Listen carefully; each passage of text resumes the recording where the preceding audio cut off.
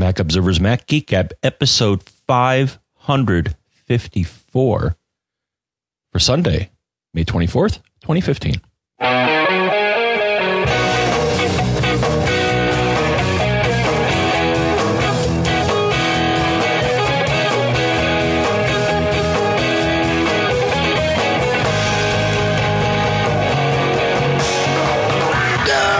Folks, and welcome to the Mac Observer's Mac Geek Gab, the show where you send in your questions, your tips, your cool stuff found. We share everything. We answer your questions, and if we don't answer them, we try to get an answer for you from this great community that we have here.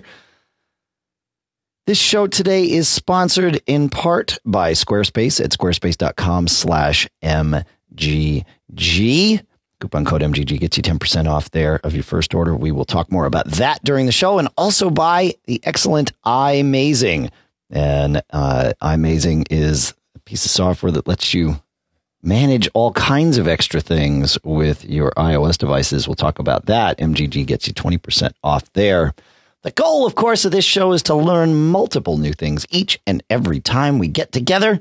And that's what we're going to try and do today here in Durham, New Hampshire. I'm Dave Hamilton. Here in Fairfield, Connecticut, John F. Braun. How goes it today, John F. Braun? I'm doing good, Dave, but oh man, I had I almost panicked yesterday. Things were getting hot, man. You ever see the temperature warning on your iPhone? Oh yeah, you got the. What were you doing with it? I was using a GPS app, and it was mounted in the car, and it was above a dark surface. Yeah. And it was in a case, and I think that's what did it. First time I've ever seen it do that. And actually, there is a support article on that. I'll post here. Can explain to you why this happens and what you can do to prevent it. In my case, what I did is when I got to a stoplight, took the phone out of its leather case, which is like a nice little jacket, right? Oh, yeah. Yeah. Because a lot of devices, iPhones and Macs, dissipate heat through their cases. You know? Sure. So I did that, and then I also disconnected it from charging because it didn't really need to be charged at that point, and then eventually cooled down and came back. But it was kind of panic-inducing seeing this big red exclamation point. Yeah, that's these interesting. Things happen. Yeah. Cool. But everything's cool now. Everybody's cool. Well, that's good, man. Like Fonzie. Yeah, Fonzie was cool. He still is cool. There's not much Fonzie could do, including jumping a shark, that would make him less cool, I think. Mm-hmm. Maybe. Hey, let's get right into this. Mark writes, he says, I just cannot figure out IMAP. I'm using Apple Mail on both my home Mac and my work Mac. I have both set up as IMAP accounts. I'm not using an iCloud account. It's with a different service provider, so it's just straight IMAP. Both seem to work fine, except the Mac at home cannot see any mail I have sent from the Mac at work. This is happening on all of my email accounts I have going through Mac Mail. And then he shows a screenshot. Actually, he showed us several screenshots of his configuration and his mail server and all of that good stuff, which is great. But then, and this is a helpful thing to look at, if you go to the mailbox, the inbox, or really any of the mailboxes for your account, and you right click on it. I think you can do this elsewhere. Can you do get mailbox info? Oh, I don't know if you can do it anywhere else. If you right click on it, get account info is at the bottom of that list. And that will show you a lot of different things. But one of the important things is it shows you all the mailboxes that the server advertises for that account. It also shows you the size of each of those mailboxes, which can be super handy. It might take a little while for this list to come up if you've got a lot of messages and a lot of mailboxes out there. And it'll show you your quotas and all of that. And this even works with Gmail accounts because you do, in fact, have a quota on your Gmail account. So it's a handy thing to see. In this list, though, I immediately noticed what I believe at least to be the problem. There are many mailboxes. There is one mailbox labeled inbox and nothing else similar to that, which is good. However, there is a sent mailbox. There is a sent messages mailbox. There is a trash mailbox. There is a deleted messages mailbox. There are two mailboxes named drafts. One called junk email, one called junk, and one called spam.incoming. So you'll notice that there are multiple mailboxes with names that indicate functionality that would be similar to one another.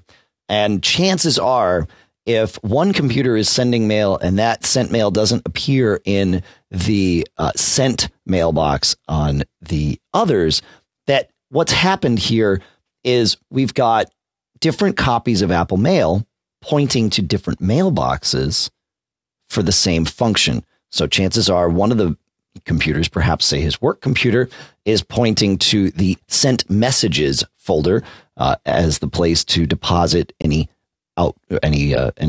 successfully sent mail. And perhaps his computer at home is pointing to the folder simply labeled sent. And therefore, when you click on one or click on the other, you won't see what's happened on any other machines. But the mail is all still there. And in fact, if you dig down and scroll down in your mailbox list in Apple Mail, you'll start to see these other mailboxes kind of floating out there. And it won't necessarily make sense unless you understand that the names that you see in sort of the blessed mailboxes in Apple Mail are not the actual names of the mailbox. They are homogenized. Every copy of Apple Mail will show you a message or a mailbox called sent for each of your IMAP accounts, but it may not actually be called sent. That's just what it's referred to in the interface. It might be, say, a mailbox called sent messages. So what you do is you go scroll all the way down the list on the left in Apple Mail and pick whichever one you want to be your master sent account. And you highlight that. And then again, you go to the mailbox menu, and toward the bottom, one up from the bottom for most of us, is going to be use this mailbox as, and you've got 5 choices there: drafts, sent, junk, trash, and archive.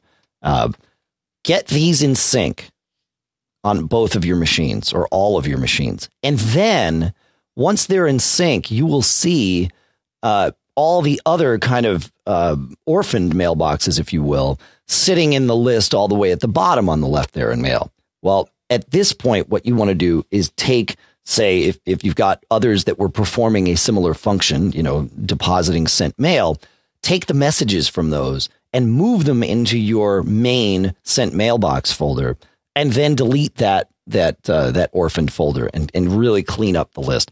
And that's really going to help. It's something we all wind up going through from time to time.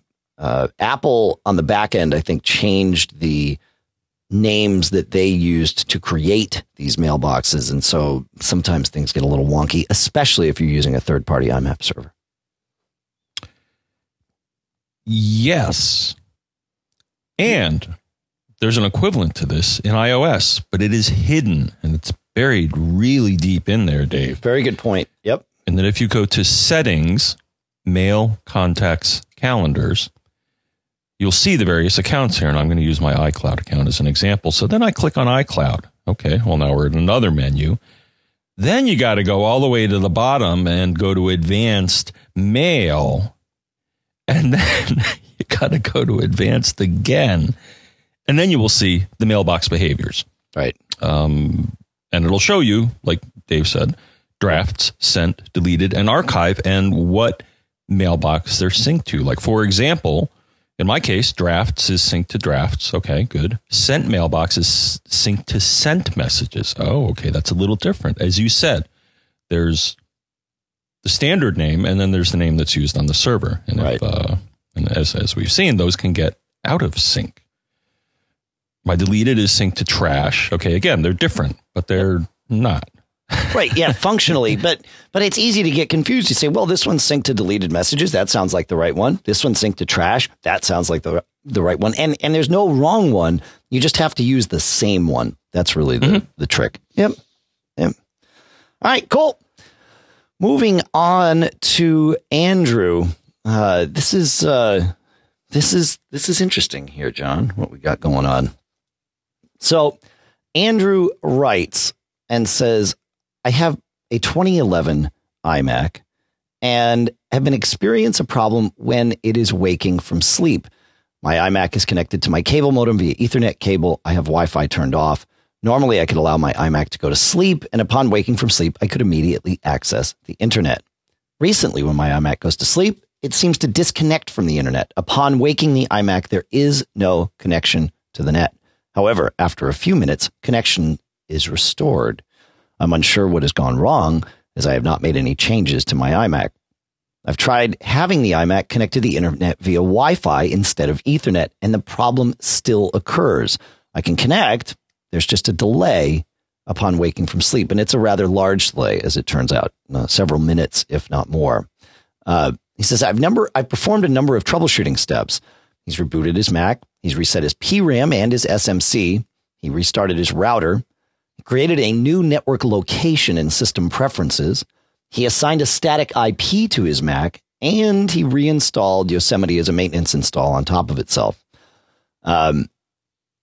There's a couple of other things that I'm going to throw out here. We actually have a solution to this problem, but for anybody that's experiencing network oddities, first of all, several of the steps that Andrew went through are fantastic. Trying with Wi-Fi will really help diagnose if you've got, say, a cable issue. With Ethernet, you can have, in fact, I had this on one of my Macs, the iMac where the motherboard eventually got replaced, where something happened to the Ethernet port over the years, and it wound up that the Ethernet port would stop negotiating at a gigabit speeds and would only negotiate at 100 megabit speeds. And it was not the cable, it was not the port on the switch on the other side. It was, in fact, the port on the computer.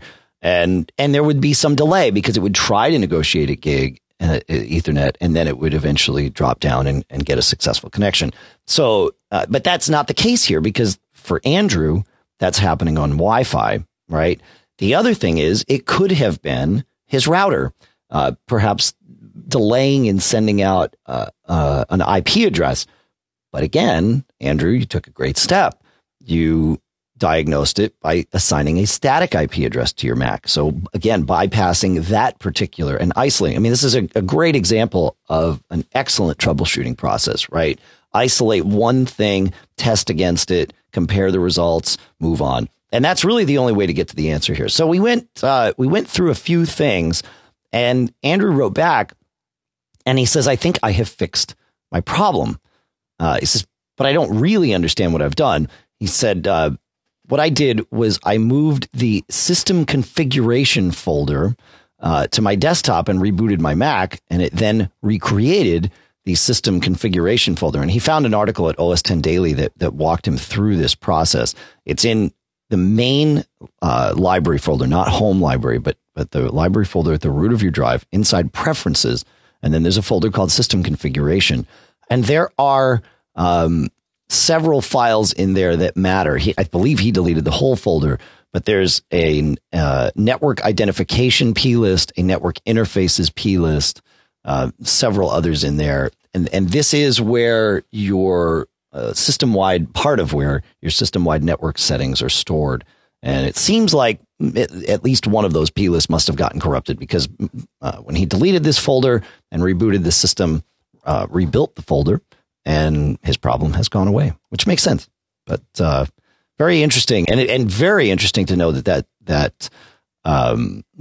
system configuration folder is the magic answer, John. Yeah, but look at all that stuff in there. Mm-hmm. Yeah, I think I came across this too when I was having Wi-Fi issues. As it turned out, it was just Yosemite. Didn't get it quite right, but yeah, that's a good unexpected, hidden place where all of this stuff is stored. See, I'm with you. One of those must have gotten corrupted. Yeah. It's great troubleshooting from Andrew.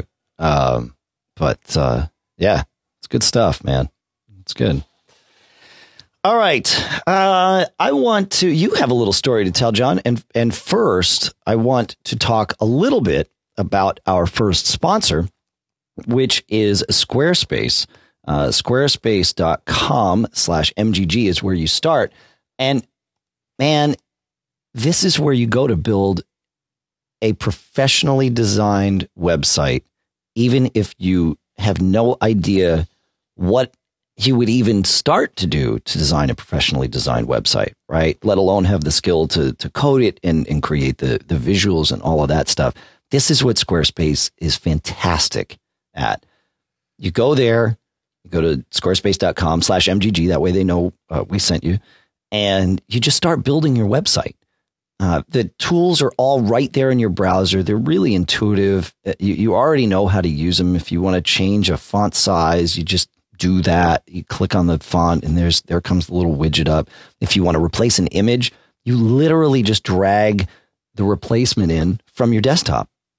It's that simple. You don't really have to think about this. You just sort of do it. And then, you pick a template, you edit the template, you start putting your content in, and then your site's up. And that's the thing is Squarespace has, state-of-the-art tech behind all their servers. So not only are they the place where you design and build your website, they're the place where you host it. And it all just happens automatically. And their hosting is awesome. I've never had a problem with anything there. It's just reliable and it just works. It's one of those things you just don't think about. And that's how hosting is supposed to be. It's not supposed to be something you spend a lot of brain power thinking about. And certainly Squarespace has succeeded in that department. There are millions of people and some of the most respected brands in the world using Squarespace out there. And it starts at just $8 a month. And if you sign up for a year, you get a free domain if you register or when you register. Here's the cool part, though. You can save even more. That $8 a month, that's the rate for everybody else. But for you, it's 10% off of that, right? So sign up for a year. Now you're really saving money. Use the coupon code MGG and you get 10% off. But it gets even better than that. You get a 2-week free trial to build your site. So just go squarespace.com/MGG. And then once you sign up, use that coupon code MGG. You get 10% off your purchase there. So again, you sign up for a year. You're paying less than $8 a month. Plus you get a free domain. That's how it works. Squarespace.com/MGG. Coupon code MGG. Squarespace. Build it beautiful. All right, John, what do you got for me? Beautiful. It is beautiful. What I got for you is a story about the Switch that I just got and some cool things that I was able to do. So one, the software for it, I thought was Windows only, but I was wrong. Now, I did notice, if you recall, that when I ran it under Windows, Java was running as well. And when I looked in the package, I thought that was kind of weird. And I looked and I saw DLLs and jar files, and I thought, oh, well, it's kind of a mix and it's Windows only. As it turns out, it's not. And one of my followers actually pointed me to a nice article over at shredzone.de. Sweet. Which is over in Germany. And it's called Setting Up the TP-Link TLSG 108E with Linux. Well, OS 10 isn't Linux, but it's close. It's a Unix variant. And there were 2 steps here. And I finally figured out the harder step. So step 1 is that once you install it, so you have to run the Windows installer, and then it puts the CXE file. You run the CXE file, and I was running it fine under Parallels. But if you take it and you copy it over to the Mac side, and you rename it from .exe to .jar, yeah, it is in fact a Java program, and it will run on the Mac. And I was like, oh, cool. So yeah, it came up. Saw the user interface, and I'm like, wow, that's really neat. But then I said, well, find the switch for me, will you? And here's the bad news. I hit refresh, say, come on, find that switch. Because what it does is it sends out, and this is the article gets into this, and it gets a little bit geeky, but what it does is it sends out a UDP packet on port 29808, I think it is. Saying, hey, anybody out there, listening? If you are, please respond to me. Now, the way that UDP broadcasts work on Windows is different in that, and then what happens is, I would see this with a protocol analyzer, is the switch would respond. It would say, and it would send a reply to the UDP broadcast address, which I think is, 255.255.255.255, saying, yep, I'm here. But because of the way the TCP/IP works on OS 10, the program didn't see the packet. But there's a way to redirect it, and this is by issuing a command. And one of the other commenters in the article did this as well. He said, and the guy gives rules for different firewalls, but the thing is, right now, currently, Yosemite uses a firewall called PF. I think it stands for packet filter. Yep. And some guy crafted a rule which basically would take a packet that was destined for 255.255.255.255 and redirect it to the IP address of the computer you're running the software on. Aha. Oh, wow. Okay. Yeah, that makes sense. And that's basically what I ended up doing. So I took this one packet that he, this rule that he stated, and I punched it in, but it didn't work. So I was missing one key here. Just because you define the firewall rule doesn't mean you're actually running the firewall. Yeah, you got to turn the firewall on. Right, and by default, it is not on under Yosemite. Now, you could either use something like IceFloor. IceFloor is a tool, but I wasn't able to get the rule. I wasn't able to get IceFloor to digest the rule.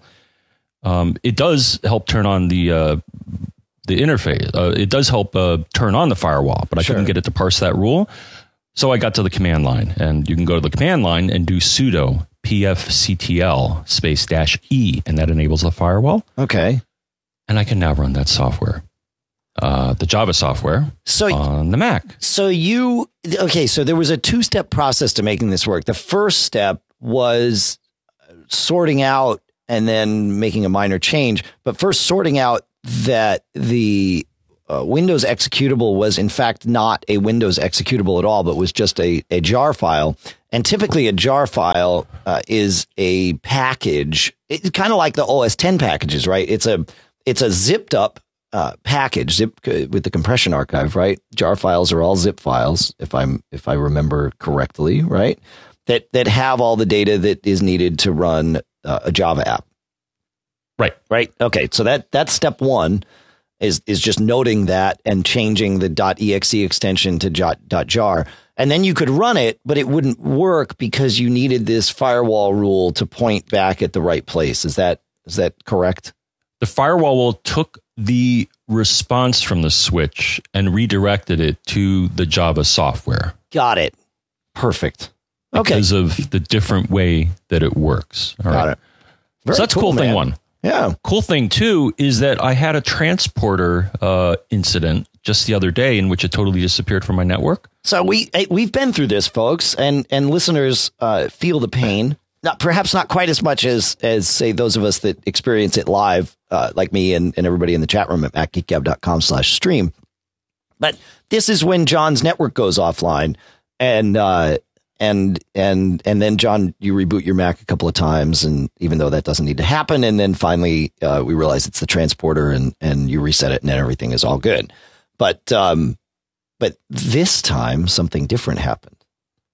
Well, this time what happened is that it disappeared in that the transporter software on both of my computers said, sorry, it's offline, can't find it, don't know what's up. And I'm like, well, that's annoying. Yeah.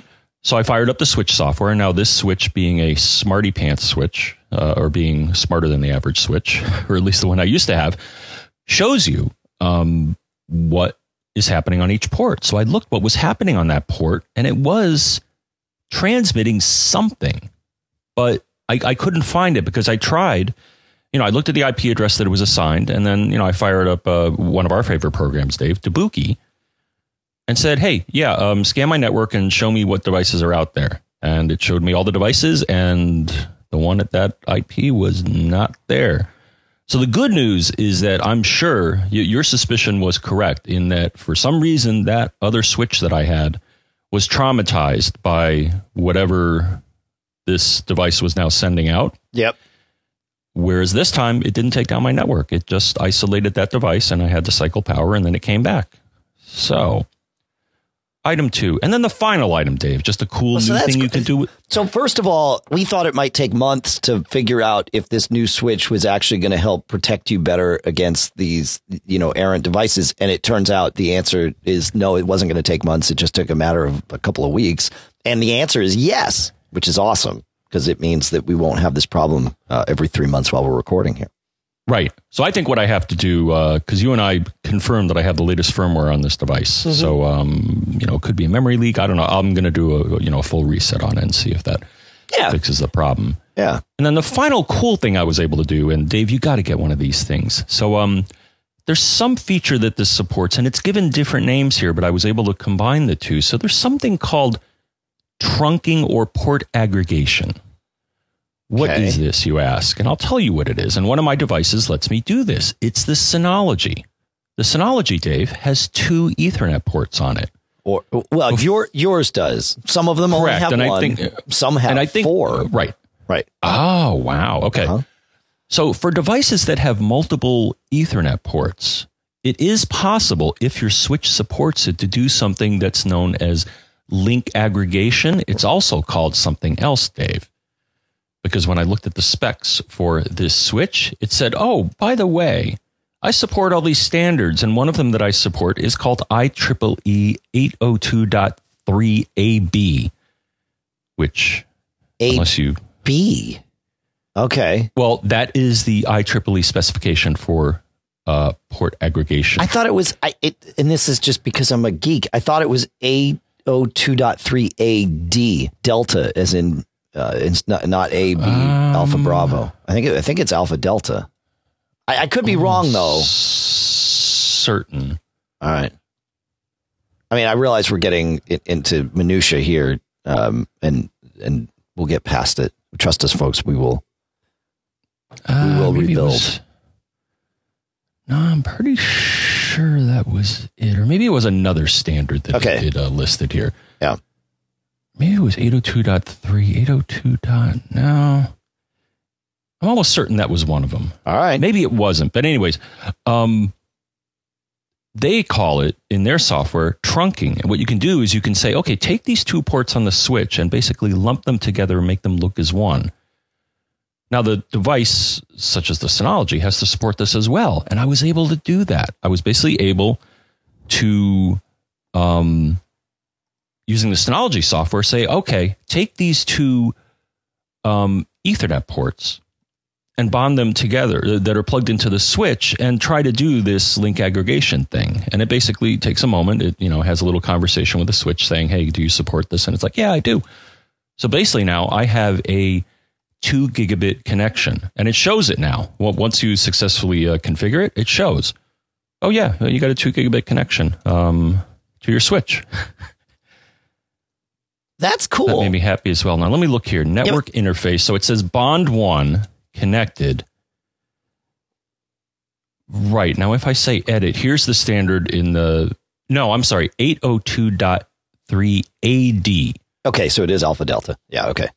Yep. Okay, so this listing that they give is incorrect. Yeah, because AB... I'm looking at the... Brian Monroe in the chat room...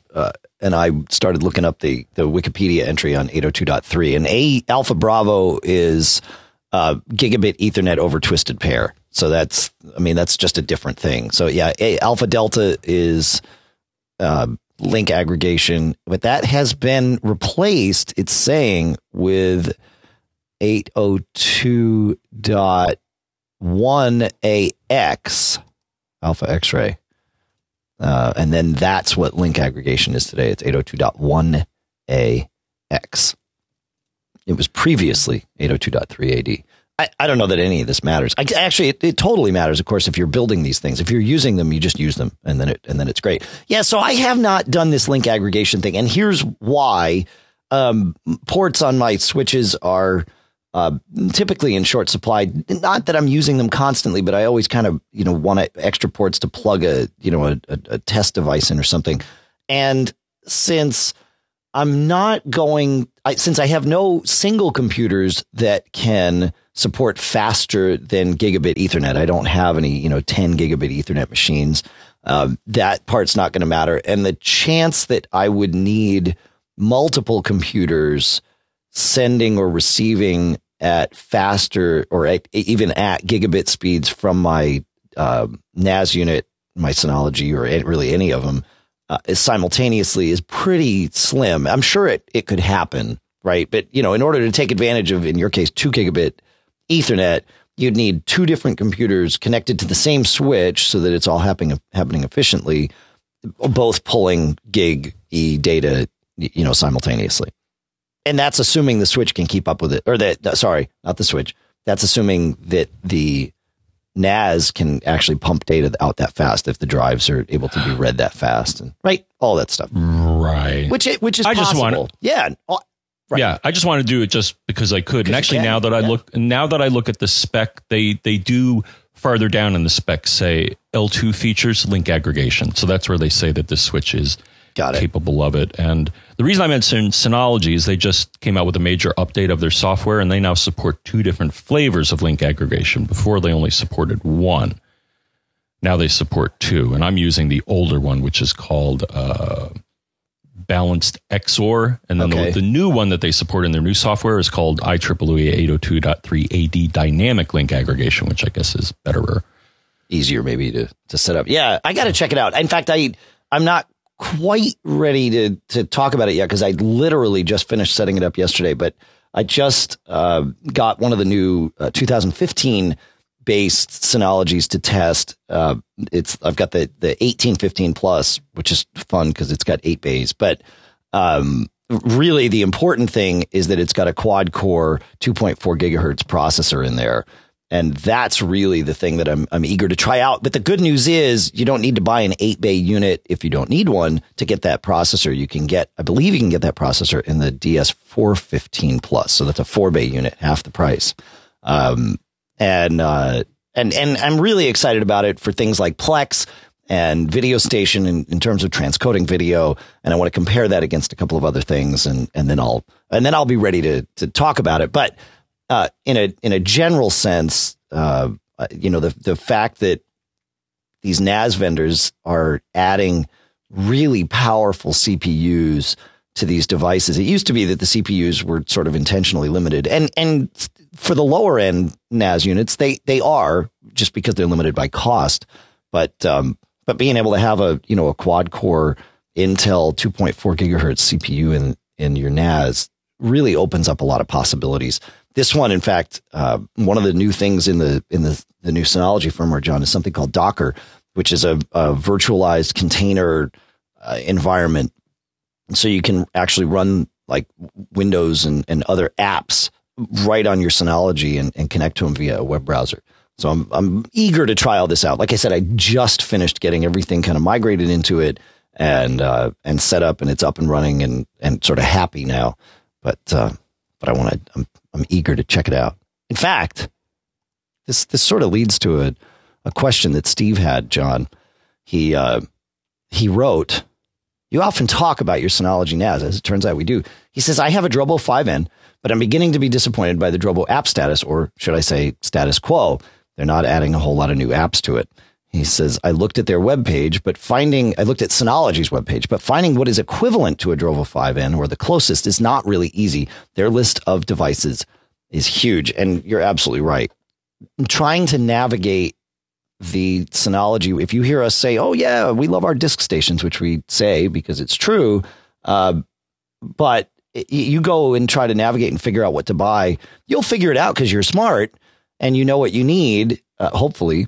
But it's a tedious process. So going with if you really want just to get your feet wet, either the Beyond Cloud unit, which is the DS214 SE, I believe, is probably the way to go, because you can do that for under $200, and it's a great, really, really great device.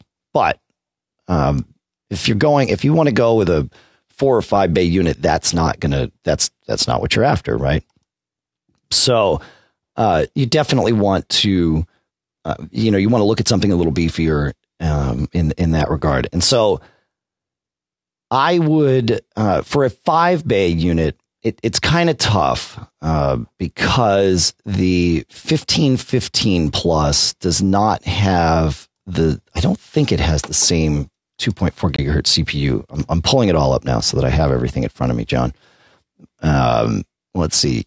Yeah, the 1515 Plus. Oh, the 1515 Plus does have the quad core 2.4 gigahertz CPU. You definitely want to get something in the plus range from Synology because that indicates the faster CPU, among some other things. The 415 Plus also has this quad core CPU. It's got the 4 in the name. It indicates the number of bays. So we're talking about a 5-bay unit versus a 4-bay unit. And the thing is, the 1515 Plus is $770 empty. The 415 Plus is $580 empty. So there's a pretty significant savings. However, the one thing is that according to Synology, the 415 Plus is limited to the 2 gigs of RAM that comes with it, and you, according to them, cannot expand that RAM. The 1515 Plus, the RAM can be expanded. You can add another 4 gigs, again, according to Synology, and get that thing up to 6. This will make a difference if you're running all sorts of things like, Plex and Crash Plan and Video Station and all that stuff. These things take up RAM because it's just like another computer, and you need the more RAM to fit all of these programs in memory at once. Now, so that alone, in my mind, would make it worth the extra $200 because the RAM is cheap. RAM's going to cost you.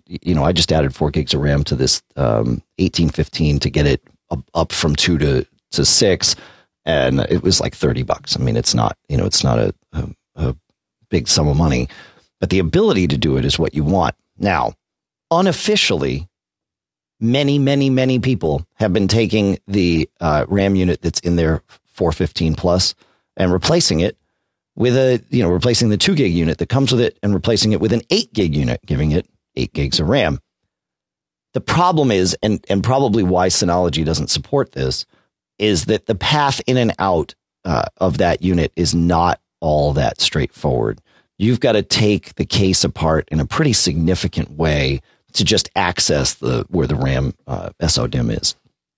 It's not that hard. I've done it on older but similar units, so it's totally doable. It's just not, it's not 2 screws and you're right there. It's a slightly more involved affair. It's probably a 20 to 30 minute affair. It's not horrible, but that's probably why Synology doesn't support it. And also, then you need to know that if you do this, well, you may be voiding your warranty. You'd have to check with Synology on that. But my guess is you're probably at least dancing in that territory. But those are the 2 that I would compare to. And like I said, I just got the 8-bay unit, which is the 1815 Plus. So similar to these in every respect, except it just has, it's got 8 bays. And I have 4 Ethernet ports on this. I'm trying to look here, John, and see how many Ethernet ports these units have, if they can do your link aggregation. So the 1515 has 4, the 415 has 2. So either one can do link aggregation. So yeah, you're good to go. Hopefully that answers your question, Steve. It's it's tough negotiating. What I'm going to do is they've got a great kind of comparison thing. So I will compare these, and I'll even put in the comparison URL the non-plus unit, so you can see the difference in the CPU, and it makes a difference. Obviously, it makes a difference in the cost as well, but that's it. And I'll throw the 214 SE in there as well, because it's only an 800 megahertz CPU, but for less than $200, you can get yourself started with a really, really nice unit. So, and the cool part is you can take the drives from any Synology and move it up to a Synology that holds that number of drives or more. So I was able to take the drives in my 1513 and move them right into the 1815, and all my data, all my settings, everything preserved. I mean, you got to follow the right path and all of that, of course. But so you could start, if you just want to get your feet wet with it, you start with the Beyond Cloud unit, which is essentially a DS214 SE with all of your settings kind of pre-configured, and then you kind of move up from there, move your drives with you. So that's my thought process, Mr. Braun. And you've just got a 2-bay Synology and you love it. Yeah. Yeah. Two's enough for me. I have the DS713 Plus. Okay. What's nice about this model is that it does have, I believe it's an eSATA port on it, and you can get an expansion bay, which I believe has 4 or 5 additional bays. So if you do at some point, because when they set me up with it, it's like, well, my needs are modest, and they're like, well, we got something that can let you grow if you decide you need to. At this point, I don't. Yep. But that's a nice option too. Several of their models will let you tack on an expansion bay if you outgrow it. Yep. Yeah, and then you're not buying another CPU or anything. It's just a bay that you can put more drives in. Easy. Cool. All right, John, you had a couple of people that were talking about sleep issues, and it seems like that's become a theme. So we're going to talk about that in a moment. But first, I want to talk about our second sponsor here, which is iMazing. iMazing is a fantastic piece of software that allows you to manage the content on your iOS devices in a way that iTunes just simply doesn't. If you want to, it really started as a replacement for, or an enhancement, really, for iTunes in terms of managing songs, right? You needed a way to get songs on your iPod or iPhone that was not, stuck in this Apple-centric way of managing everything in iTunes. And of course, iTunes doesn't let you take music off of your iOS devices, and iMazing will. So you've got all of that. And then it's got this awesome, but they've expanded it significantly from there. I mean, this product's pretty mature. It's been around for a number of years. It started out as Discade. Now it's called iMazing. And it truly is amazing. The things it allows you to do, you can manage your backups with this, and you can dig into your backups. In fact, you may have read that iOS 8.3 locked out a lot of software like this. It used to be that you could go directly into an app's data folder on your live device and manipulate data there. And frankly, it was really handy. I've talked about some of the great things that I've been able to do with that. Well, unfortunately, with iOS 8.3, Apple shut that down. It was a security hole. I mean, we weren't using it for that reason. We were using it to manage our own devices, but foreseeably it could be used to, breach some device. So they closed that down. Well, iMazing can still help you get at that data. What you need to do is back up your device first, and then iMazing can go in to those backups, and then you can pull individual bits of data out. If you want to, you can actually go and change that data, put it back on there, and then restore that backup to your device. And now you've manipulated the data for just one app without having to get rid of everything else. It's pretty well done. It's not pretty well done. It's amazingly well done. This is a piece of software that I could not live without. If you need to pull photos off in a way that is different from just barfing them with, the Photos app or with iTunes. Again, this is what you do. You want granular control over what you're doing. iMazing is the way to go. I've used it to transfer. I've done voice recordings where the end result of the recording is, like 20 or 30 minutes long, because I've done an interview with someone. Try getting that out of your iPhone, especially if you are traveling and the computer you have with you is not the copy of iTunes you normally sync that phone with. Good luck. Well, with iMazing, you don't need luck. You just need iMazing, and it's going to let you pull this data off, and you can manipulate the audio or whatever you need to do, and just get it right on your Mac, and you're good to go. It's iPhone management made easy. You've got to check this out. So go iMazing.com. That's the place you start. You can download it, start playing around. When you're ready to buy, coupon code MGG gets you 20% off. Yep, 20% off of this fantastic piece of software. You really got to check it out. And it's just super simple and does so much. You just got to play with it, have fun with it, because that's what this software is. It's fun because you get to do what you want to do. And the interface is gorgeous. And it's not just for the Mac. It is for the Mac, but it's also for Windows.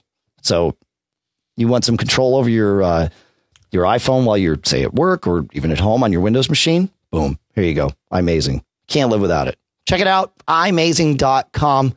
Let them know we sent you because they're good folks over there. Really good folks.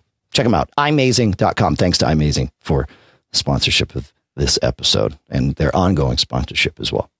All right, John, take us where we're going to go. Sleep. Put us to sleep. No. Well, Dave, yeah, the thing is, it's important to get enough sleep, whether you be a human, in which case it's almost necessary, or a computer.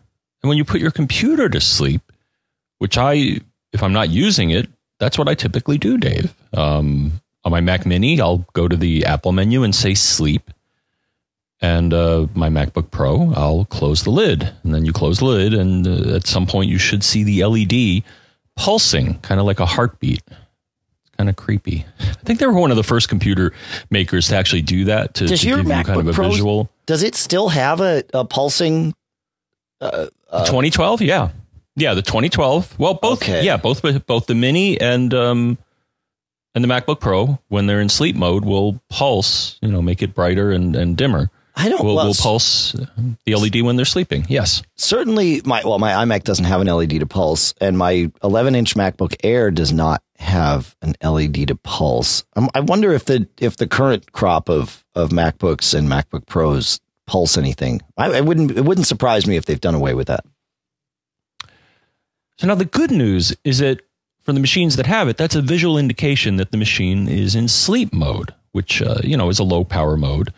It's funny because actually I noticed this, and I noticed this in the past too, Dave. When the Mac Mini goes to sleep, it knocks down the Ethernet port to 100 gigabits or 100 megabits. The light actually changes on my switch. I'm not sure why they do that. Oh, but that makes sense. I don't know if it's kind of weird. And then once you wake it up, it switches it back. And I've confirmed this looking at the switch settings. It's like, yep, it's in 100 mode. I'm like, all right. Whatever. I mean, it's sleeping, so it shouldn't matter. Yeah. But here's the thing. So we have a couple of people writing in here having problems with their sleep, whether it's not sleeping or doing strange things. So Bruce writes in, the first one here, and Bruce says, I keep getting this warning when I wake my laptop. I can't figure what is causing it. I have checked all my settings to no avail. Any ideas? And what does he see? Well, I pasted it in our Evernote thing, Dave. I got to say, I'm liking this Evernote thing. It's pretty flexible. It lets us, I pasted a graphic that somehow didn't make it into the notes here, and I just pasted it in our Evernote, and you can see it, and I can see it, Dave. And he gets a warning or a dialogue saying, this computer has been scheduled to go to sleep automatically. If you do nothing, the computer will go to sleep automatically in 7 minutes and 58 seconds. Well, and then that counts down. The screenshot happens to say 7:58, but, it counts down. Right. So that's not normal. At least I've never seen it happen on either of my machines. As soon as you wake it up, it says, I've been told to go to sleep again. And he said he checked all his settings. So I'm going to give kind of a rundown of where you can look, Dave. Some are expected and some are unexpected. So the first place you may want to look is, where can you set this? Well, if you go to System Preferences, Energy Saver, that screen right off the bat will have a couple of sliders. One is Computer Sleep. The other is Display Sleep. And you can set them, either one, ranging from 1 minute to never, for both power adapter and when you're on battery. So it could be possible that it's there. But I'm sure he looked there and that's a pretty obvious one. Here's one that's not so obvious, Dave, is if you look in that dialog, you're going to see a schedule ... button. Wow, what could that be? Well, if you click on that, check this out. And if you didn't know about this, and a lot of people don't, this is actually kind of neat. You can schedule your machine to both start up or wake on a schedule. And, it'll list, every day, weekdays, weekends. So you'll get a day and a time. So you could certainly schedule a startup or wake, but you can also schedule a sleep. And it could be that you inadvertently, or someone, is playing a trick on you and told your computer to sleep.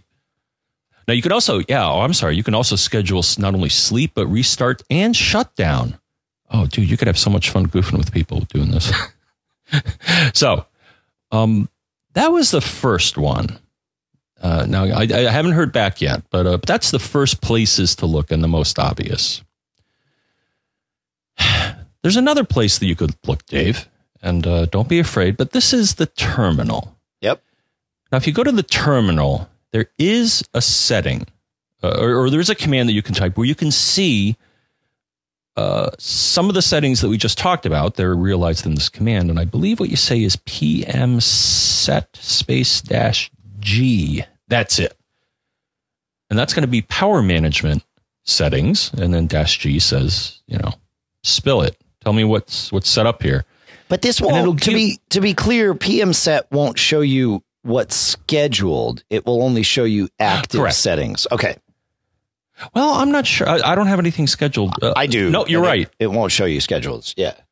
Okay, but it does show you. So this is kind of a level check to make sure that what you see in the Energy Saver system setting is really what the computer is set to.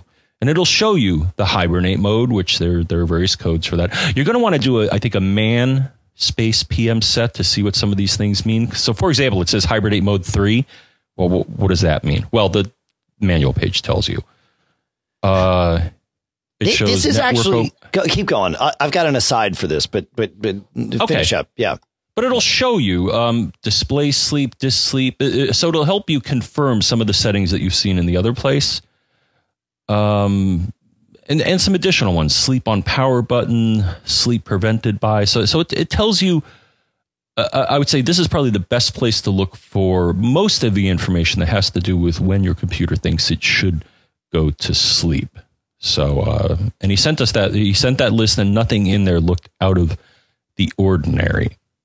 But please, Dave, what you got? Well, you mentioned hibernate mode, and it's a weird setting because the input to it is kind of arcane, but there are some cool things that you can do here. Now there are two defaults. Really, there's three settings that you would use: 0, 3, as you mentioned, and then one that can only be set via the command line, and that's 25. So hibernate mode 0 is the default on desktop computers. What will happen is, but actually, you know what? I'm going to rewind a little bit. Hibernate mode 3, that's what you mentioned. This is probably the easiest way to understand this. This is what's default on portable machines. And what happens when you set hibernate mode 3 is that the system, before going to sleep, it stores a copy of everything in RAM to the disk, and either the spinning disk or the SSD, right? And will power memory during sleep, so that when you wake the computer, it's just got everything right there, and you're good to go. The system will wake from memory because it's all right there, and the memory has been trickle powered during sleep, unless some sort of power loss, either you run out of power or something else happens, forces it to restore not from RAM, in which case it goes to the disk image. So that's hibernate mode 3. It on the way to sleep, it takes a copy of your RAM, stores it to disk for safekeeping, and then keeps the memory powered so that you can have a quick wake up. Hibernate mode 0 is the default on desktop machines. It does not back up RAM to persistent storage. The system will only wake from the contents of memory, but because it's a desktop machine, it's trivial to trickle power the RAM while you're sleeping. Again, as long as you have power. And if you have a power loss, of course, there is no waking from that. You just have to restart from that. That is plain old sleep. And that's in fact what Apple calls it in the man page. Now, hibernate mode 25 is sort of a hybrid. The system stores a copy of memory to storage when you put it to sleep, and then removes power to memory. So it shuts the computer off. The system in this case will always restore from a disk image. And that is true hibernation. The system takes longer to get to sleep. It takes longer to wake up, but you do have better battery life, especially if your machine is asleep for long periods of time because you're not trickle powering the RAM. So 0, 3, or 25. I actually set all my laptops at 0. I don't want it storing this big hibernation image that, is the size of however much RAM you have. So 4 gigs, 8 gigs, whatever that is, it's going to eat that up on your drive. And then number 2, this isn't so much an issue today, but certainly as a holdover from days with spindle hard drives, it would take a long time to save that RAM image out to disk on a slower hard drive. So there would be this lag between when I would close my Mac and when it would start sleeping. And John, in your case, you see the pulsing light. But again, the pulsing light is gone on newer Macs, but it was obvious then that it would take a long time and then finally go. So I've always just used Hibernate Mode 0 on all my computers, desktops and laptops alike. And you can do that. PM set, let's see. Oh, I'll put an article in so that we don't have to remember command. I'll put an article in that'll show you how to do it, because there's a couple of different ways from the command line. It's not hard. One line and you're good to go. Okay. So that's another place to check to make sure everything is consistent between that and what you see in the system preferences. Another thing occurred to me, Dave. When you're having power issues, and Apple themselves suggest to do this if all else is lost, is to reset your SMC. And they specifically say, here's one of the cases where you may want to reset your SMC is if the computer sleeps or shuts down unexpectedly. And they list that in the article. And I would say this perhaps qualifies in that he's not expecting it to say it wants to go to sleep. So it could be an SMC reset. We'll address this, right? And then a final thing, Dave. I did not know this, but now I do. You could have apps sneaking around behind your back telling your computer to sleep or wake up. Sure. Isn't that crazy? Yeah. Carbon Copy Cloner does it. And I'll tell you where you can look. So if you go into About This Mac, System Report, which is the system information application, then you go to the hardware category and then you click on power. Well, in my case, Dave, I actually, and I never noticed this, but I just stumbled across it the other day.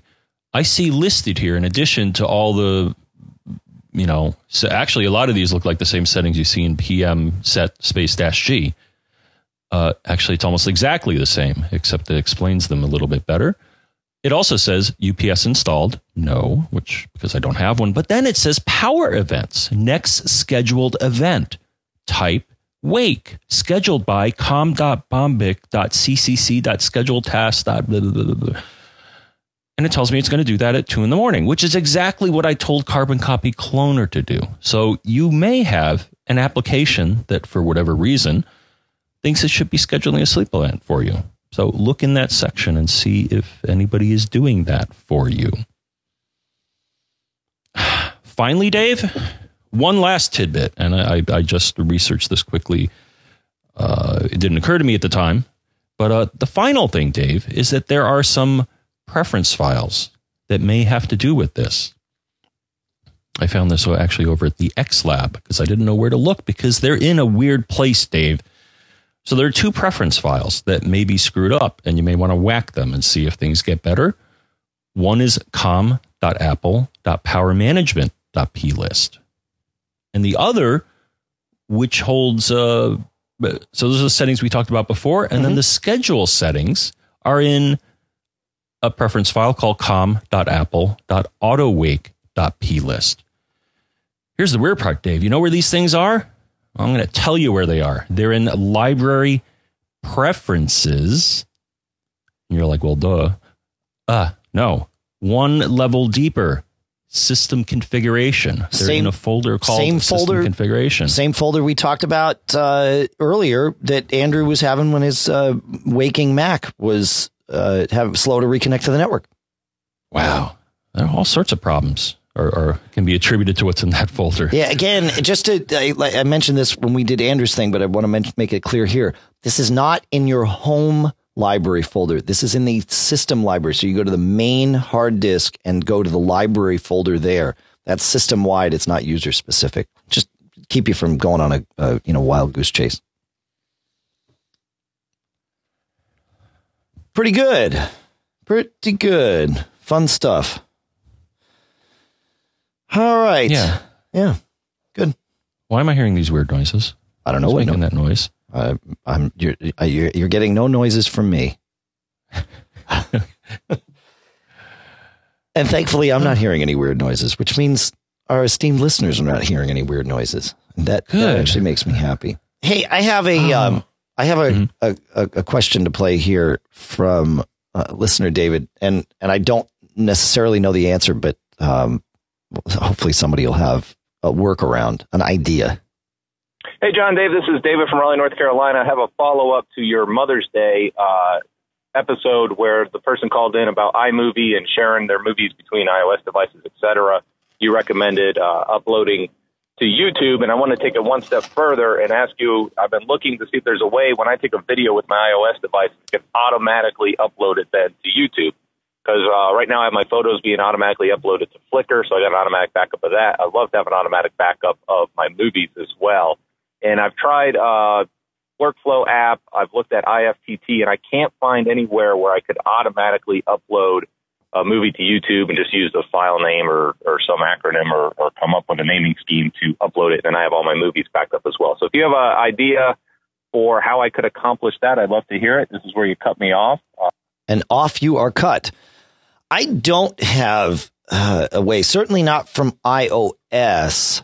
And even from the Mac, I'm not, YouTube uploads happen in a couple of places. On the Mac, they happen in the web browser or inside the Photos app, right? Well, I know they happen in iPhoto. Can you do movie uploads in the Photos app, John? I think. Oh, not that you can do them in iMovie. That's right. And on your iOS device, you can do them from iMovie. You can do them in a couple of places. But yeah, I don't know. The problem is the process of uploading to YouTube. Like you said, there's some naming that happens. There's tagging that happens, and YouTube requires you to tag things. There's privacy settings and all of that. Obviously, all of that stuff could be scripted, but there's no... iOS gets tough with scripting. Workflow is certainly the best app at that. And if you haven't messed around with Workflow, folks, I mean, it's just killer. But even with that, I'm not convinced that there would be a way. I'm even trying to think of how an Automator script on the Mac would do it. It's going to be tough. You're going to have to do some UI scripting, which is where the Mac kind of takes over the user interface and you tell it click in this place and do these things, sort of walking it through the steps as though it were a user doing things. And that gets tough. I don't know. What do you think, John? Any thoughts come to mind?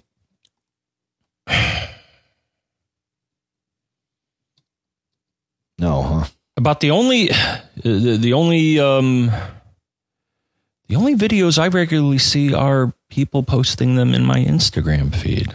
So yeah, but Instagram, I mean, you're committing serious crimes every time you treat Instagram like anything other than just a place to share, right? I mean, this guy wants to back up his videos.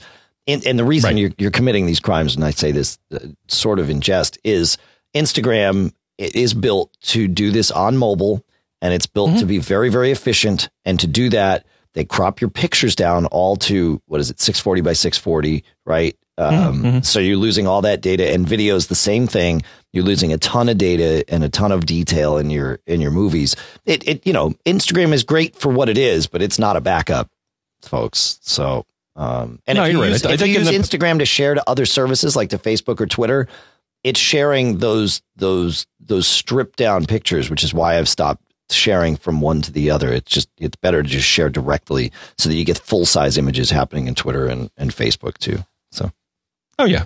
Well, when I share, I share to Flickr as well. I share. But Flickr, sometimes. You share from Instagram to Flickr or directly to Flickr? It depends. Yeah, because if you share again Instagram to Flickr, no, I know. You know what I mean. But Flickr has that awesome backup service. I mean, you just turn on the auto uploads in the background and you're good to go. It's pretty cool. And I thought that worked with movies. Maybe not.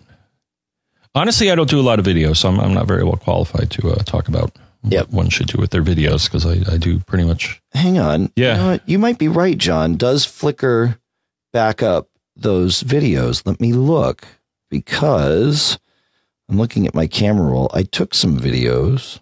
I think Where did I take a video?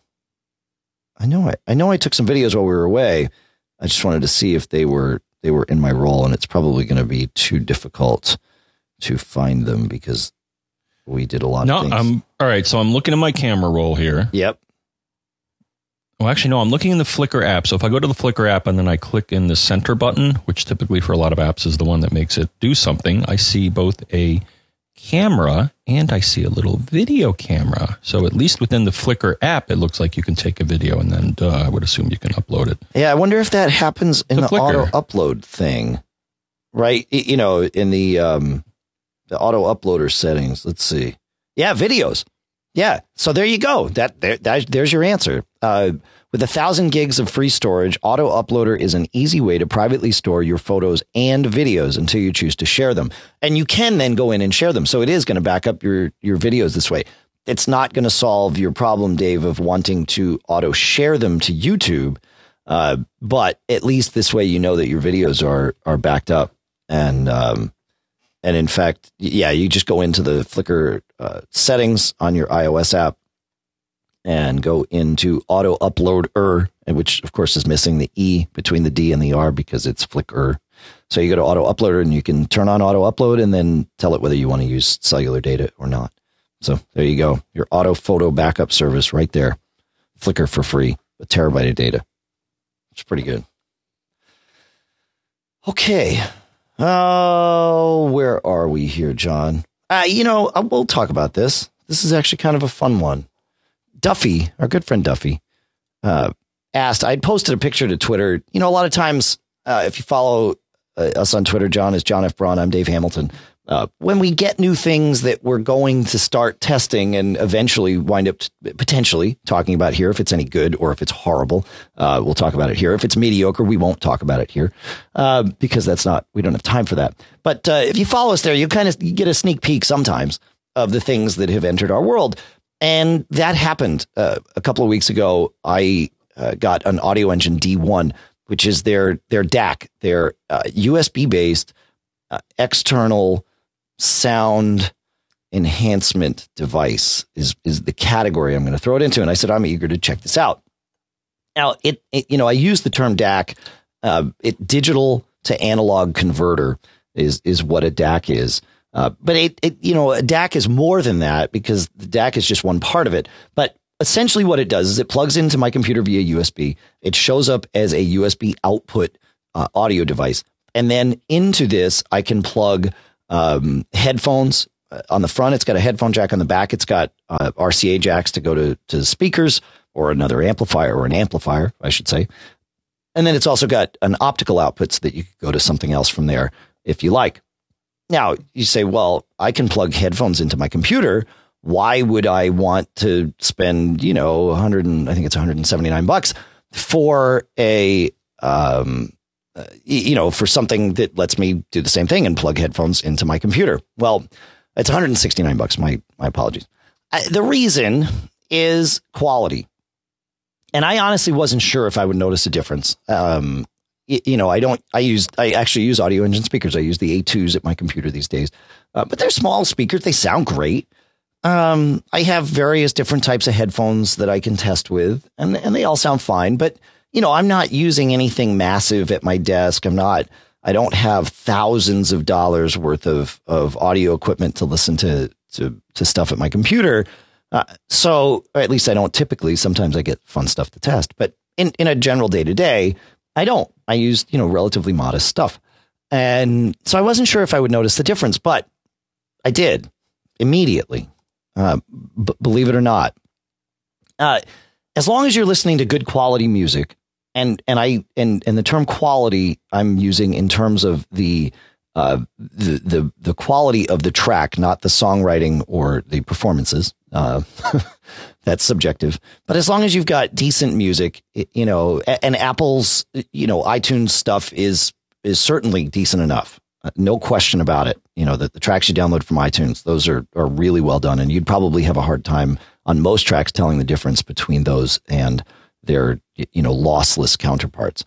So it makes a huge difference. If you kind of have it on in the background and and aren't really paying attention, you might not notice, but you even still might. So there's a couple of things that I've noticed it in either on headphones or if the office is otherwise quiet and I just have music going.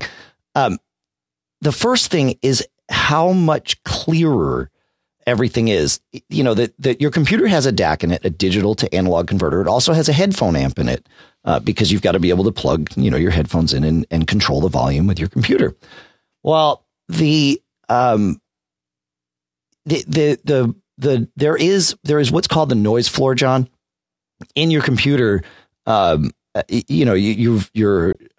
DAC, the chip that does the conversion from digital to analog, is powered by the things in the computer, and so there's additional noise kind of in the circuitry, and it's also not the best quality DAC in your computer either. And so moving to this D1, instantly everything, like when there was nothing else playing, the amount of noise coming out of the speakers is much, much less than it is when you've got your Mac. And it is noticeable when music's playing because, the whole delta between quiet and loud is that dynamic range is what really starts to make the music listening experience a pleasant one. So that was the first thing I noticed, was just that how much clearer it was. And when you crank things up, the DAC in the Mac isn't horrible, but it can distort on certain things. That was not happening at all with the D1. The biggest thing I noticed, though, was the stereo separation. Playing the same track, and I didn't even know to look for this. It just hit me. Everything I was playing, the stereo separation, the field felt so wide. It just felt it, and which then creates this sound stage that you can sort of envision where all the instruments are. That was the biggest thing I noticed. And I actually wrote the guys at Audio Engine. I sort of just stream of conscious, just dumped out this whole thing actually to our friend Duffy. And then I sent that off to the guys at Audio Engine. I said, okay, so here's my thoughts on this thing. Is it all in my head? Am I making this up? Because it's hard. You've got confirmation bias, right? Which is the belief of if something's going to be better, you'll actually hear it as better, even though you're not. And they wrote me back. And of course, the first thing they said was, yeah, well, it is all in your head because that's where music's heard. But it's true. And it's yes, it has a very high quality DAC chip in it. But in addition to that, everything, even though it's powered by USB, every element in there has discrete power supply. So everything is separated from everything else. And the headphone amp that they put in there, which is I should say the preamp, because it's used for if you plug headphones in or if you just plug speakers directly in, is super high quality. And that, they believe, is why I'm hearing that wider stereo field. And but it doesn't hurt that you've got this good quality DAC chip that kind of brings the noise floor down so you can start to hear those subtle differences, even though you're not necessarily perceiving them exactly for what they are. Widening up that dynamic range without all the noise certainly opens up that stereo field as well. So the question is it worth it to go and spend $169 if you're not a crazy, audiophile? I think so. I never would have thought that I would notice or care about the difference of this thing. But yeah, Duffy, I do. It really changed things. I'm surprised at how easy it is to notice the difference. I really thought it would be a lot more subtle, and it is, but it's the culmination of all of these very subtle things that just makes for an instantly noticeable difference. So there you go. Audio Engine D1. I like it. It's good. That's my answer. What else you got, John? Where do you want to go with this? How about David? All right. Take us to David. All right. We're going to make life simple for David here. That's what we do. That's our goal. I think David overthought this one here, but so David writes in and says, I need to be able to log into a government site to get to a web exchange server, and the only successful way of doing this is with a Dell running Windows and a browser running a Citrix XenApp plugin, which allows a virtual session to run on the browser. There has to be a better way. I have a mid-2013 MacBook Air with a 512 gig SSD and 8 megabytes of memory. The IT support group is sympathetic to what I want to do, but they do not have any Mac users. Wow. That said, if I can dumb my Mac down so it acts like a government-issued Dell, it should work. I would like to do this eventually with a Citrix plugin on my Mac running Firefox, but for now I have no way to even figure out why that does not work. Parentheses, it doesn't work. Here's what I would like to do. I have a full install.iso file, that being a disk image file, of a Windows 7 Service Pack 1 with a serial number, also known as a CD key. I really do not want to go through creating a Windows partition and using Boot Camp or installing Parallels unless I know this is going to work. I have a 70% full SSD and everything is working well, so I do not want to experiment with it. Here are the workarounds I have come up with. Number 1, create a Mac bootable Windows DVD from the ISO that has Firefox installed and had the Citrix plugin. 2, create a Mac bootable Windows 7 USB stick from the ISO that has Firefox installed and has the Citrix plugin. Here's another one. Create a Windows partition on my existing SSD and install Windows 7 in the minimum space possible and use Boot Camp. And then 4, install Parallels latest version. I stop upgrading around version 8. And I think we'll cut it off there. I wouldn't do any of those, Dave. Okay. I'm going to because I've had to do this in the past. Now, in theory, a lot of these solutions that involve plugins, and I did this once, I think it was Juniper, which would allow me to VPN to a corporate network, and it worked. It worked on the Mac, it worked on the PC, it worked on any modern browser, because it was actually, I think, a Java browser plugin. So, and that was great. And in this case, it should work. Citrix, if they got their act together, should provide a plugin that works with modern browsers, maybe not Safari. But he's saying it's not working. So you could either bang your head against the wall and try to figure that out, or what I've done in the past, Dave, when I've had to run Windows in a corporate space.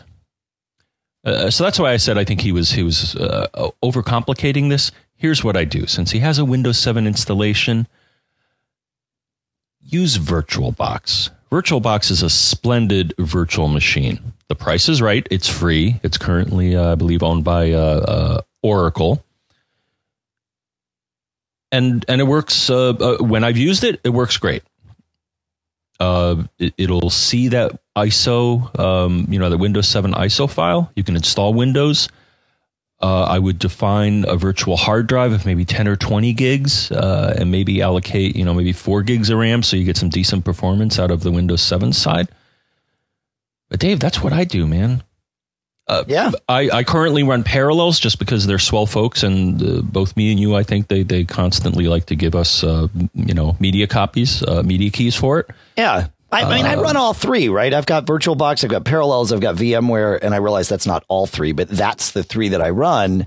And there are things that VirtualBox fails, I don't want to say fails. It just doesn't cover. If you start getting into really esoteric performance stuff or anything that you want to do graphic stuff with, VirtualBox is not what you want to start working with. But for quick and dirty, I've had hardware. Yeah, I've had exotic hardware. Like I had VirtualBox not enjoy certain offbeat USB hardware. It just couldn't talk to it. Totally. But in this case, because it sounds like what you're doing is network-based virtualization or network-based. Yeah, I mean, in a sense, you're trying to use Citrix to log in to a system, and it only works under Windows. Yeah, that's really what I do, Dave. Again, VirtualBox is good for basic needs, and I don't think you're going to get a performance bottleneck in this case. No. You're running a browser, and you're going to be maybe taxing the graphics, but it should be good enough. I will say this. Actually, I'll repeat what someone else says. KiwiGram in the chat room at MacGeekGab.com/stream says, for the price, I think Parallels or VM will avoid hassles that VirtualBox can encounter. And that's certainly true. They have, the onboarding, the setup process, all of that is made much, much simpler with Parallels. There's less of a mandatory geeky element with the commercial packages, the Parallels and VMware. With VirtualBox, it's still kind of geeky. You can get geeky with all of them, but you don't have to. Again, that personal preference at that point. So, yep. No, I'm with you. Yes, you may have to refer to the VirtualBox manual if things don't go right. But last I used it, it was pretty straightforward. It's like, find me the ISO. How big do you want the drive? How much RAM? And here we go. Yeah. And yeah, then there's from less that point on, it's hand-holding. Windows. That's right. Yep. Yes. Yep. But nothing wrong with it. It's again, the price is right. Yep. And honestly, I have never, Dave, and I'm struggling with the reason why anyone would want to use Boot Camp or go through the partitioning headache. And every now and then we'll get a question from somebody saying, "Oh man, how do I repartition and run Boot Camp and stuff?" And I've never used it, Dave, and I haven't yet found a good reason to, and I don't think I ever will. Yeah, I mean, I guess there's a couple of things, right? Number one, if you want to truly eke out as much Windows performance as possible and use all your system resources, all your RAM and everything, then running Boot Camp is an easy answer because you don't also have OS 10 running around it, right? So you definitely get more of your CPU, more of your all of your RAM, all of your CPU, right? Okay. So there's that, and then number two is you also have direct access to hardware with Boot Camp, whereas a virtualized setup is just that. You are talking to virtual hardware devices, or Windows would be in this case would be talking to virtual hardware devices that are then translated through by the OS. And this is again where VMware and Parallels, they kind of leapfrog each other and go back and forth. But this is where they really shine because they do allow some really kind of almost direct access to the graphics chips. In fact, I think in some cases it is direct access. And so you get a lot of that performance stuff, even though you're still able to run in a virtualized environment. But it, to your point, you had some weird hardware that wouldn't work with VirtualBox. If you were running Boot Camp, you wouldn't have any trouble with that at all. You just run it because it's just a Windows machine at that point, right? You're not dealing with this abstraction layer between the OS and the hardware. So that's where now, but you may be right. You may never actually have a reason to do that. But to me, those would be the reasons, resources, hardware access. That's my thought. Mm-hmm. Yep. I've never had reason to run it. I've run it just for the sake of running it. But I've never, it's not like you. I'm totally fine in a virtualized environment. And it makes life easier too. Yeah. Oh, just the other day, have you looked at Windows 10 technical preview? I have not. Should I? I should. Might as well see what we're up against. Yeah, I will. Yeah. I mean, the front end is Microsoft finally got up to 10. Right. They're now on par with Apple. That's right. Hey, feedback at MacGeekGab.com is the address to which you're going to send all of your correspondence that you want us to see and digest and reply to. Yep, except for your Windows questions. You definitely don't want to send those to feedback at MacGeekGab.com. You could send them to feedback at MacGeekGab.com, though. We might get them. I mean, we'll definitely get them. We might even answer them. John now is a self-professed expert at Windows 10 developer preview, so, there you go. No. I just said I installed it. I know. Hey, if you are a premium member, then you do get a different email address. That is premium@MacGeekGab.com. If you're not a premium member and you have the means and would like to support us directly, we would certainly welcome you, and we would love to have you. In fact, check it out. MacGeekGab.com is a great place to start. You can find out all about premium there. We would very much appreciate it if you are willing and able. And if you're not, that's okay too. By the math, I think it's 10 to 15% of you are premium subscribers, which is awesome. In fact, that's a humbling number. I never expected it to be double digits at all. But yeah, come and join us there. And if you can't, that's okay. The rest of you are equally as important. You're sending in great questions. You're listening. You're supporting our sponsors. It's all fantastic. So everyone is welcome. The door is always wide open, no matter who you are, no matter how you can help us here. It's not, we help you and we take it from there. So 206-666-GEEK is the number that anyone can call and leave us a voicemail. We'll play them on the show and answer the questions. John, GEEK is 4335. Facebook.com. Well, actually, the easiest way is to go to MacGeekGab.com/Facebook. That'll direct you in through Facebook's crazy URL structure and get you to the awesome Mac Geek Gab community that we have there. It really is fantastic. It's been a lot of fun. Some great conversation happening there. Really appreciate everybody that's involved.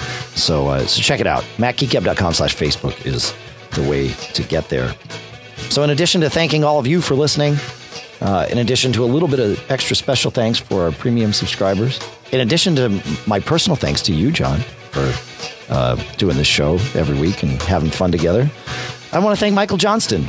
Although last week Michael was in the midst of finals, most weeks Michael has the opportunity to and does add all the chapters to this show for the enhanced feed, which is the one most of you listen to. I'm actually still curious. You know, Apple's support for creating the chapters has waned, and so I'm really curious as to your thoughts on how useful you find the chapters to be. Let us know via any of the aforementioned channels. Please do let us know your thoughts about them and whether you think we should keep them or not. I think we should, but again, Apple is making this more and more difficult. And I'm also curious if any of you have noticed the little chapters that we have added to the MP3 feed. Not every MP3 player app will show them. In fact, iTunes and Apple's podcast app will not show MP3 chapters. I don't know why. Most third-party podcast apps that support chapters will. So let us know what you think of those. I'd be curious to hear if you've noticed. So thank you, Michael. Michael produces the iOS Show podcast, which is awesome. You got to listen to it. I also want to thank the folks at CacheFly, CacheFly.com. They provide us all the bandwidth to get the show from us to you.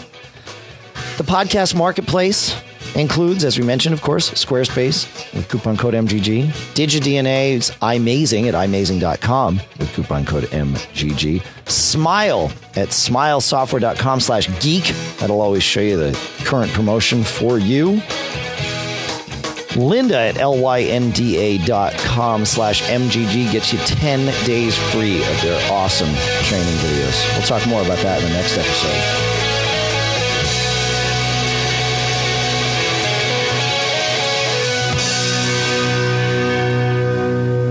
Happy Victoria Day today, the 24th of May, to those of you, our neighbors to the north in Canada.